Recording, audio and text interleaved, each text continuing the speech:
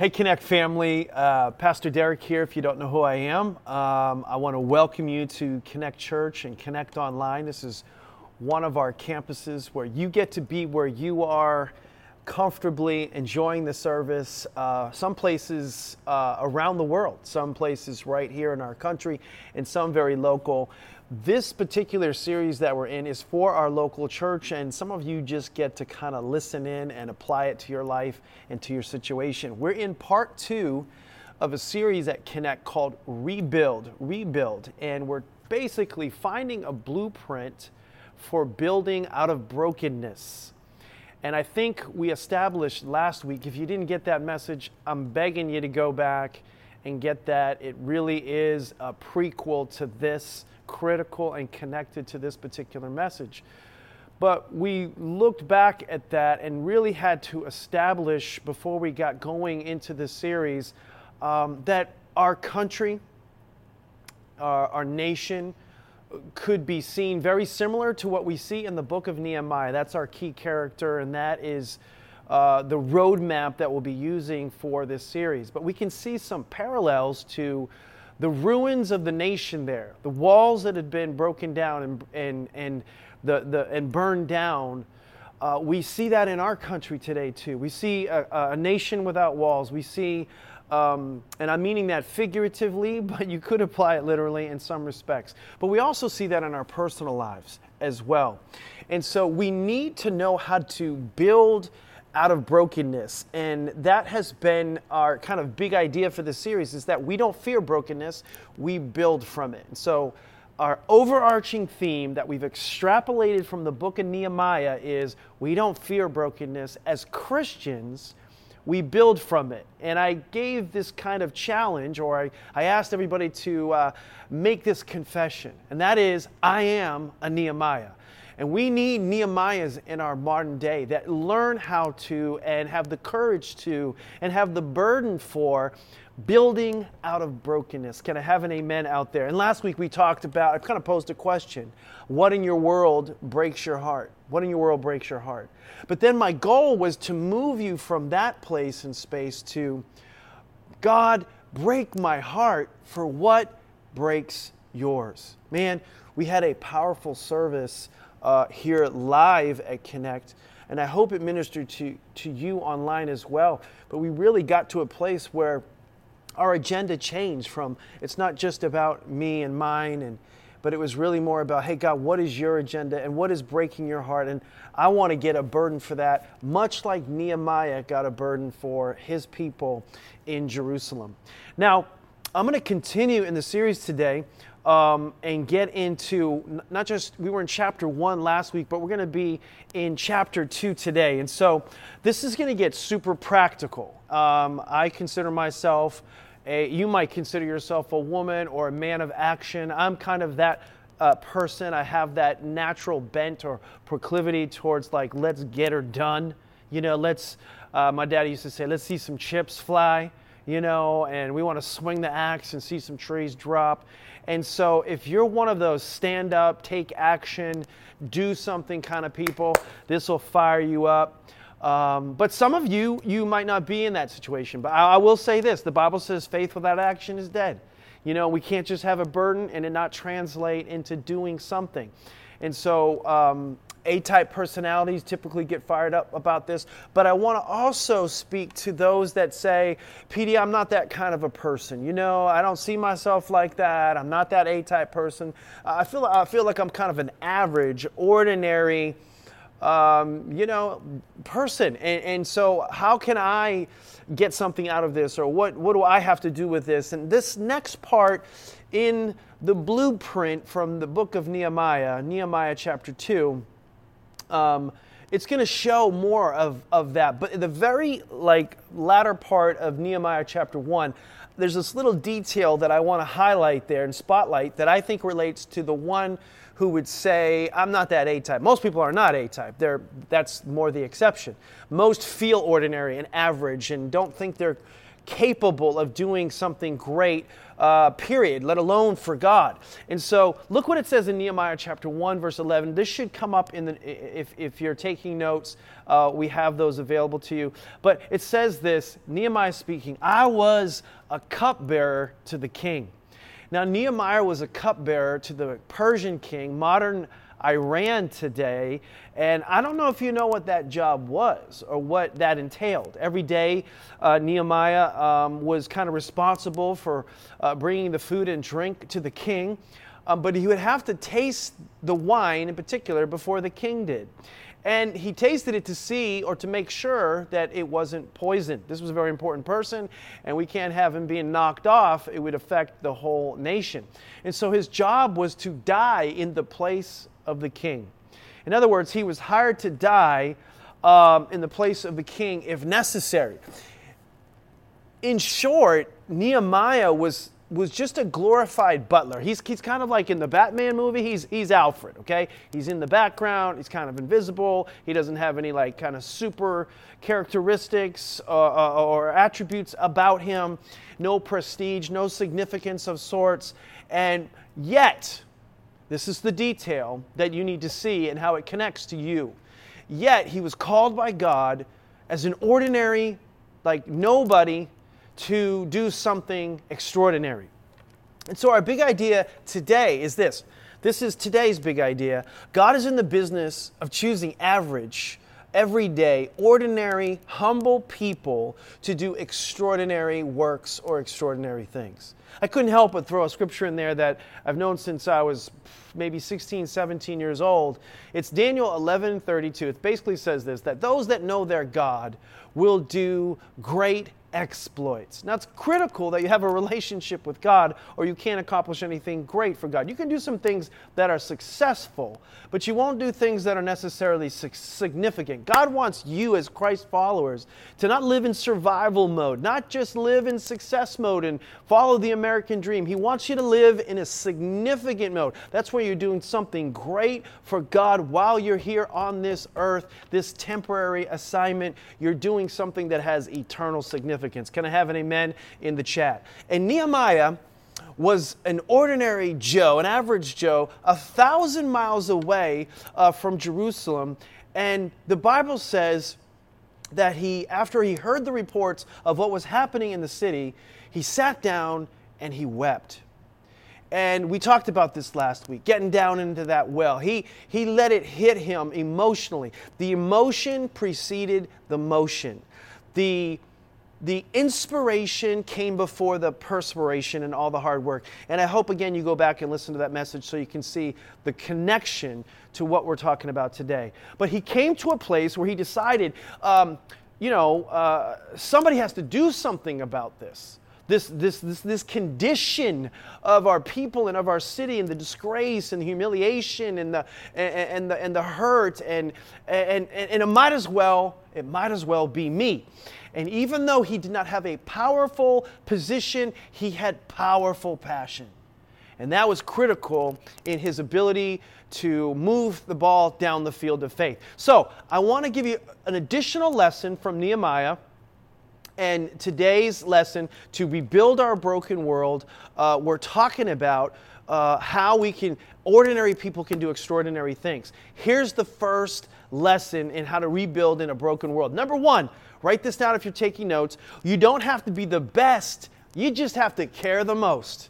You don't have to be the best. You just have to care the most. I'm amazed how often we forget this, but if you're a veteran parent, when I say veteran parent, you've had more than one kid, and they're not just all under 3 years old. Like you've been around the block, okay, on this. And those of you who have kids in that camp, we know and we understand this idea, this notion.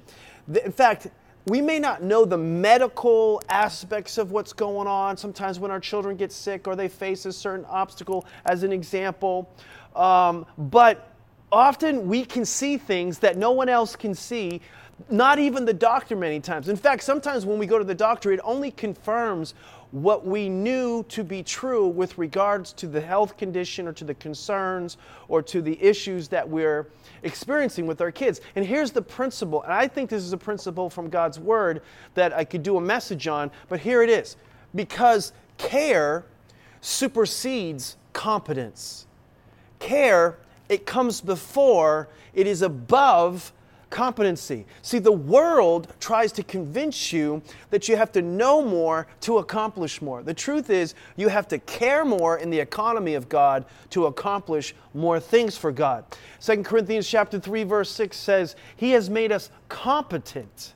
He has made you and me competent as ministers of a new covenant. Not by the letter or something we could study, but by the Spirit. It's something God gives us from Him direct. For the letter kills, actually, but the Spirit, it gives life. So, how did I put it in my notes? The burden you accept is more important to God than the skill you may have or think you have. Did you hear what I said? The burden that you accept, the willingness to really care about something or someone may be a better qualification than the skill you have or you think you have. Because God rarely calls the superstar. He discovers and develops them, but He doesn't necessarily call them all ripe and ready, okay? I don't know if you've read your Bible. I hope you have. But if you read your Bible, God always used ordinary people to accomplish extraordinary things. In the life of Moses, he was chosen to lead God's people, but yet he was a stutterer. He had a significant speech impediment, and yet he was called to lead the people. And he had to get over that, but it didn't keep him from doing incredible things. God called Elijah, and it's pretty clear in Scripture that he had some mental illness and perhaps or depression of sorts, but yet he was used by God to do mighty miracles and signs and wonders, some of the greatest ever recorded in history, calling down fire from heaven and consuming the altars of Baal. He used David, the 8th son of Jesse, overlooked, not even called to the table when the prophet came. He was the nobody who became the somebody. In fact, in Psalms it says that God took him, not man. God took him from the shepherd of sheep to the shepherd of God's people. He took him from taking care of sheep to taking care of all of God's people. He was a nobody who became a somebody. He was an ordinary person. And even Paul said, I, the chiefest of sinners. He was aware of the fact that he had these limitations, and he persecuted Christians and had them killed. And if anybody could have been disqualified, Paul was saying, it should be me. But he became the greatest church builder and church planter the world has ever known. And Nehemiah, the cupbearer to the king, who was called to rebuild the city of Jerusalem in just 52 days. He was an ordinary person who did an extraordinary thing. So if you're sitting here today and you're watching this message online, I just want you to understand something. You don't have to be the best at something. You just have to care the most. And you are qualified not because you are extraordinary in and of yourself. You are qualified because God makes you qualified. This has been my story. I had to kind of reflect, even in my devotions this week and processing this message, this has been true for me. And there are many things that I could say, and this isn't about me. This is to encourage you. But many awesome people helped me with all the things that I'm about to say. But when I look at our mission, we have many strategic mission partners, but we have our own mission in the Dominican Republic. My dad started something, but he's given me the ability to multiply it. He's helped me to do that. We were one location, soon to be 7 locations. We're actually multiplying faster in the Dominican than we are in America. I believe we're called to have 7 campuses in 10 years, and we're moving at a faster rate in the Dominican. He called me to lead a Christian school, many years ago. I was the headmaster of our school for 14 years. I struggled in school. Sometimes I wondered, my parents wondered, would I even graduate? I was a terrible student, but God made me a headmaster. That just seems inconceivable. I remember thinking at the time, I am so, underqualified for this. He called me to be a worship leader. I had never sang in public when I became on this stage, the worship leader of this church for 14 or 15 years. I only sang one time at my sister's wedding, and God took me with my undeveloped skills and lack of knowledge, and I didn't know what modulate means, and I didn't know circle of keys, and I could play 3 chords on a guitar, but God said, I want you. I've called you to this. And I said yes, changed my life and ministered to other people, and I grew tremendously from it. God took me with this church. It made me a pastor. That's just crazy. I grew up with a fear of man. I never wanted to get in front of people. I had just a tremendous fear of man. And I remember being in, I was going to say the cemetery, but the seminary, and my professor, when I was studying to become a preacher, he said, son, you'll never be a good preacher. But bless God, here I am today, preaching the gospel of Jesus Christ, 28 years. And it's because God doesn't look at the things man does. God doesn't look and say, I just need the rock star and the superstar. He wants to take people just like you, and He wants to do extraordinary things. Can you say amen out there? So don't tell me God can't use you. He used me. It's not that you're the best, it's you care the most. See, what made me a good pastor, or become a good pastor, or grow as a pastor, is I just care more than some people. I care more than some people. That's it. It's not that I know more. I grow and learn more in the process, but it's preceded. The principle is that it's care supersedes competence. Amen? Back to the story. So Nehemiah, he cares the most in this story. It's very, very obvious. And in verse 1 of chapter 2, here we go. It says, in the month of Nisan. In the month of Nisan. Now, this is not the car, so for some of you that think this is a car, it's not. This is, and I happen to be a Kia guy anyway. In the month of Nisan, in the 20th year of King Artaxerxes, when wine was brought for him, I took wine and gave it to the king. Now, this is a little detail where he talks about the month of Nisan. In chapter 1, he talks about the month of Kislev, but then in this chapter 2, he talks about the month of Nisan. Now, you don't have to be familiar with this, but in the Hebrew calendar, the month of Nisan is the 4th month. So between chapter 1 and chapter 2, basically time has elapsed. And 4 months have gone by. And so some of us, can't hang on 4 minutes, but 4 months has gone by before this moment with the king. Now, what he did in that 4-month period is a point of emphasis in this message. And I want you to understand what happened during this time. He was fasting. He was praying. He was weeping and crying. And he was appealing to God to do something and to move and to open doors that seemingly were shut. And this is what was happening during this 4-month period. Are you guys connecting with that right now? And some of us, we're just microwave Christians. We're praying for God to move, but then we just move on to the next thing. I want you to understand, he was being faithful, and he was leveraging this time. And while this was happening, I think God was using this so his spirit, the anointing on his life could mount and manifest at the opportune time. Courage and wisdom and insight and the necessary inspiration, and God was growing Nehemiah during this 4-month period. God never wastes the waiting. He never wastes the waiting. God sometimes will give us a burden, yes, and then slow us down. So he can do what? So he can expand our hearts and he can expand our minds. See, God will put a burden in your heart and then he'll let it bake for a little bit.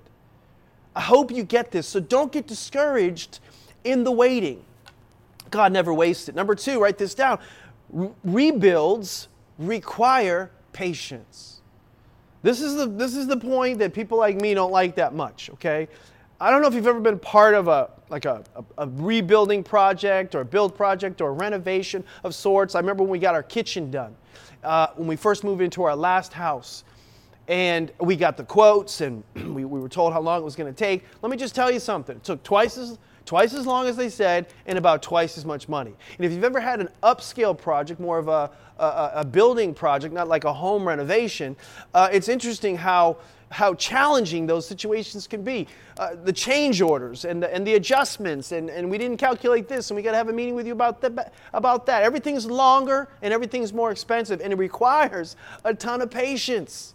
When I'm working with church planners and pastors that I pastor in the region, a lot of times they want to show me kind of their latest project, and they always want to connect it to their latest projection. We're believing that we're going to be done. I know we just started this in January, but we think this whole thing is going to be done by Easter. And in my head, I'm like, oh gosh, I have to be the one to tell them, to kind of just slow it down and have a plan B and kind of create some alternative solutions for this. And they're like, no, I'm pretty confident it's going to happen this fast. And I'm like, man, it's going to probably cost 25 to 50% more.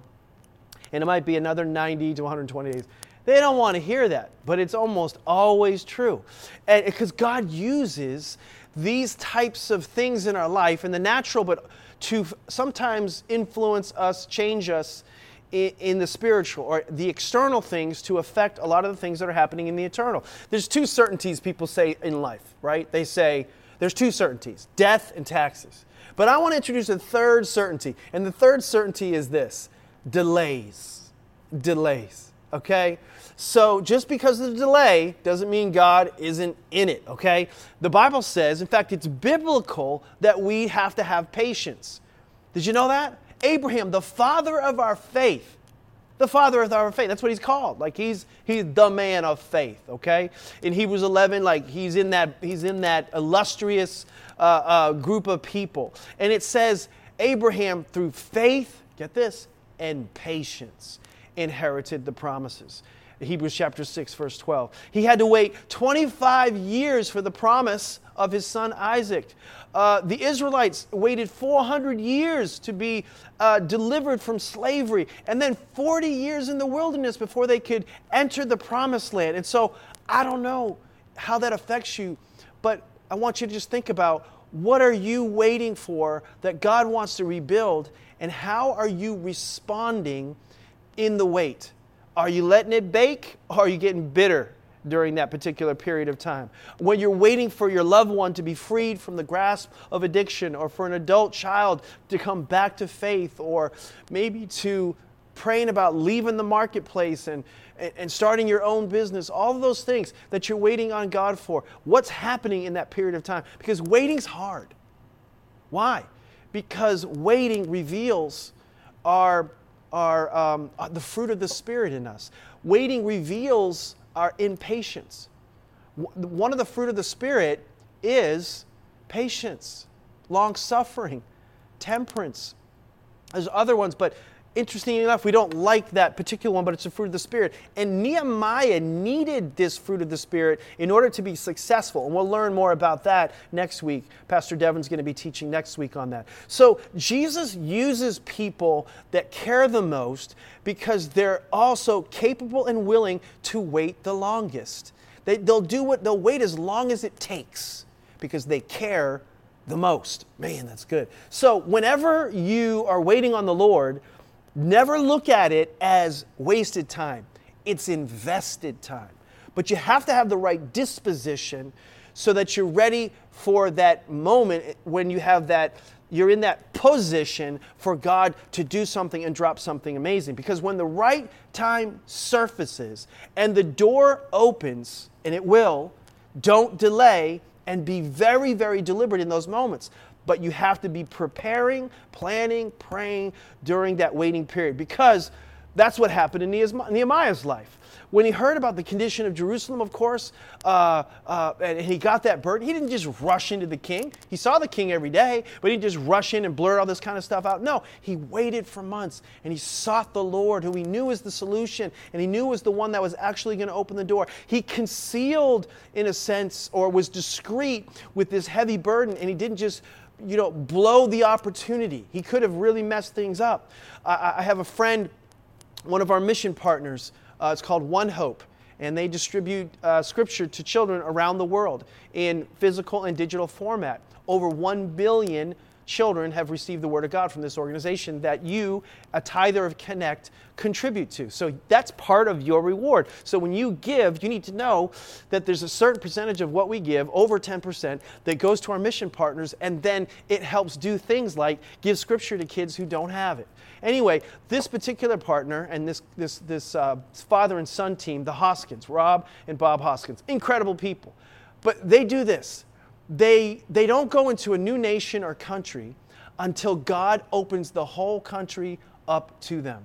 So what do? They pray and they wait for that opportunity. And as soon as that opportunity comes, they have strategy, they have plans, they know what they're going to do and how they're going to do it. And all of a sudden, they walk through the door and the delays are over and they're extremely deliberate about what God is going to do. It's amazing. And so Nehemiah does the same thing. In Nehemiah chapter 2, verse 1, it says, here comes this moment. He says, I took the wine and gave it to the king, and I had not been sad in his presence before. So he'd been concealing that before. So the king sees something and says, why does your face look so sad when you are not ill? This can be nothing but the sadness of heart. So King Xerxes is like, hey, why are you so glum, chum? Like, what's going on? Like, there's something happening to you. And Nehemiah in this moment, he's a little afraid, to be honest. And you can see that in the text here. Why is he afraid? Because in his job and his role, he's not supposed to be the Debbie Downer. He's supposed to be the life of the party, smiles on your face. You can't be around the king and bring the whole thing down. In fact, if you're not upbeat, it would to even come in there sad would be a breach of protocol. He could have lost his job. Listen, he could have even lost his life. So this is kind of this is different. And so Nehemiah, though, he's been waiting and praying for this moment. And the king asks him a question. Look at how he responds. Nehemiah chapter 2, verse 3. May the king live forever. Why should my face not look sad when the city where my ancestors are buried lies in ruins, and its gates have been destroyed by fire? So by the way, he's afraid, but he still has courage. Courage is not the absence of fear. It's just overcoming the fear in those moments. So he courageously, my king live forever. Of course my face is sad because look what's happened to my ancestors. And the king said to me, this is incredible, what is it that you want? This is a big moment. This is a defining moment in Nehemiah's life, but not just Nehemiah's life, in the nation of Israel. This is a God moment. And you can have things just like this. And I hope that you can see the connection and correlation to your life. He has the king of Persia, full attention, the most powerful man alive and on earth at that time. And the guy says to him, what do you want, Nehemiah? What would you do with that moment? How would you handle that? I love what Nehemiah does here. Look what he says. In verse 4, he says, then I prayed to the God of heaven, and I answered the king. Or I like to say, and then, parentheses, I answered the king. So, in other words, before Nehemiah goes blurting out a whole bunch of stuff that he wants to say, as a lot of people would do, the first thing he does in this big moment is he prays. See, you can tell a lot about a person by who they depend on or who they go to in big moments, in defining moments. And just don't misunderstand here. This is not some formal prayer. This is like a flair prayer. This is like, Lord, help. This is it. This is the big one. You know, it's like when your kids, if you're a parent, a veteran parent, your kids for the first time text you or they want to talk to you about sex. You know, you're like, help, Lord. You know, SOS. Right? So this is a flair prayer, but it's still a priority. It's still, he goes to God before he talks to the king, okay? And so Nehemiah prays first because waiting requires surrender. Nehemiah knew that it's not his place to change the heart of the king. His role was to pray and leave the rest to God and then just speak what God tells him to speak. So in verse 5 it says, if it pleases the king, and if your servant has found favor in his sight, I bet he'd been faithful many, many days and many months, maybe many years before. Let him send me into the city, Judah, where my ancestors are buried, so that I can rebuild it. And what happens next is equally incredible. Not only does the king ask him, what do you want? He turns around and says, what do you need? What do you want? What do you need? Most influential, most powerful man on the planet. Verse 6, the king with the queen sitting beside him, what an audience, says, how long will your journey take and when will you get back? And then Nehemiah says, it pleased the king to send me. So I set a time. So church, I hope you can see from this text, he was ready for this moment. He prayed. He thought about it. He planned for it. He had a timely word, an apt reply, as the Proverbs tells us. He used his extra time that he had to do two things, to have some advanced planning and to really think, or I like to say, pray and think about it. Most people in organizations, they don't work on themselves during the waiting period. They don't work on things. They just keep working in things, or sometimes they just drift and goof off and do nothing. And that's why they never move forward and grow. But when the king asked him this big question, how long will you be gone? Nehemiah didn't guess, he didn't wonder, he didn't speculate. No, he gave him a definitive time, which is amazing considering the task at hand. And he says, if it pleased the king to send me, it seemed like it did, so I set a time. Not only did he have a definitive time, but he had some definitive requests. This guy is bold, okay? And so he comes with his request to the king, and I think the king is basically saying, man, this guy's got his stuff together. He's prepared, he's planned. Wow. And so if you were a king, who would you want to invest in? See, if you say, like we said in the beginning of these first two messages, I am a Nehemiah, then you need to be a prepared leader. You need to be prayerful, but you also need to be a good planner. So in verse 7 it says, look at how thought out his requests were. If it pleases the king, may I have letters to the governors of Trans-Euphrates so that they will provide me safe conduct until I arrive in Judah? And may I have a letter to Asaph, keeper of the royal park, so he will give me timber to make beams for the gates of the citadel by the temple and for the city wall and the residence that they will occupy? So his first request in the last verse is he wants time off. His second request is, hey, I need safe passage. I need protection. His third request is, I need resources. I need resources. And so this guy's just an awesome leader. And you know this to be true. This quote you probably heard before. If you fail to plan, you plan to fail. Or I like this, success is when preparation meets opportunity. This guy's a rockin' leader and he is ready. He knows how much wood it's going to take. He knows the protection he's going to need. He knows who to talk to, how to get it done. And he leveraged that waiting period. Nehemiah was working on the vision before the vision could come to pass. This is so great. Number 3, if we're going to be a Nehemiah, we have to make plans carefully. Planning, by the way, is spiritual. A lot of people are just like, no, we just need to be spirit-led. We need to just pray about it, let God lead us. We don't get all bogged down with that. And in my mind, sometimes I think with those kind of people, you don't have a clue, right? You just don't have a clue. Or even sometimes we're lazy. There's a physical lethargy that's manifested in spirituality.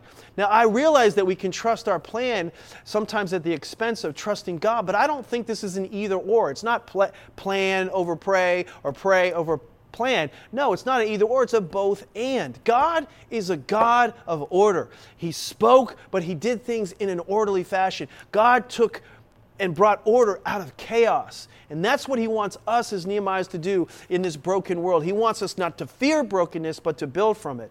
And this is what the Lord spoke to me to say to you and to speak over you, that the more you plan, the more you give the Spirit of God room to move. So you want God to move in your life, you got to be more prepared in your life. People often ask me sometimes, Pastor, how do you prepare messages like this? You know, how do you concoct them? How do you develop them? And what is your process for that? And basically I say I pray and I plan. I pray and I plan. I prink. I think. I pray. I prink. And it happens all week. It's just, I'm baking this thing all week long.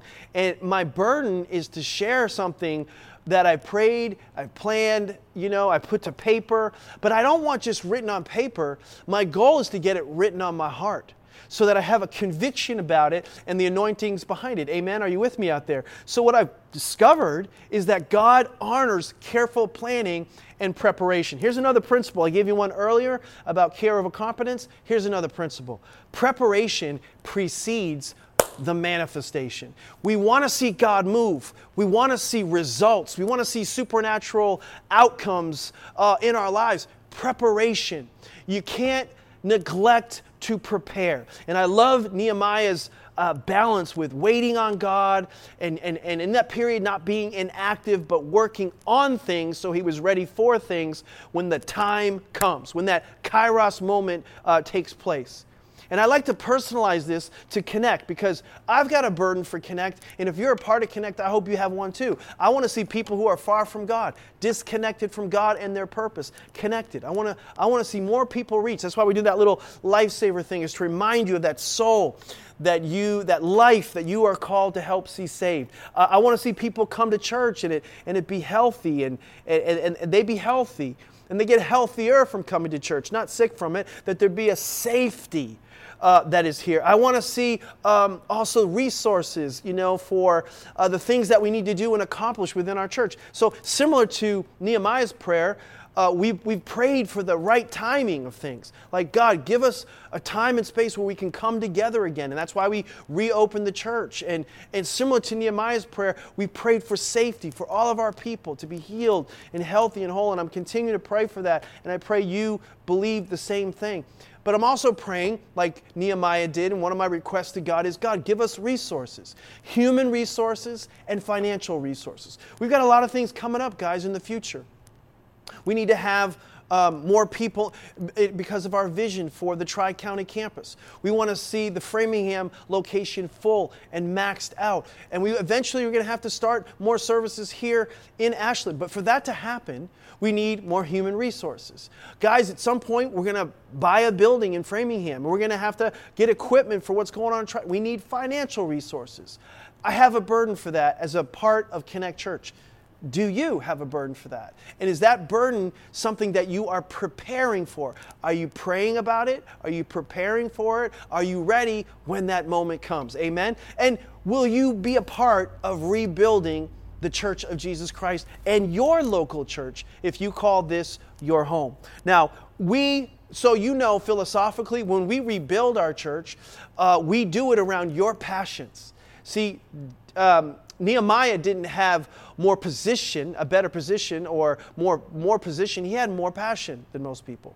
God uses people's passions, and he wants to direct those to accomplish the most for the kingdom. So when you get involved and you decide to become a builder in the House of Connect, know this: we're not going to ask you to do something that you don't have a passion for. We're going to direct you into those areas of ministry that you are a potential 10. Amen? But here's the truth. When you get a burden and you care for what's important to God, when you pray, when you plan, when you, in summary, prepare, one day this moment will come. This time, this big moment will come. And here's what will happen. The gracious hand of God the Father will be upon you. Look what it says in verse 8.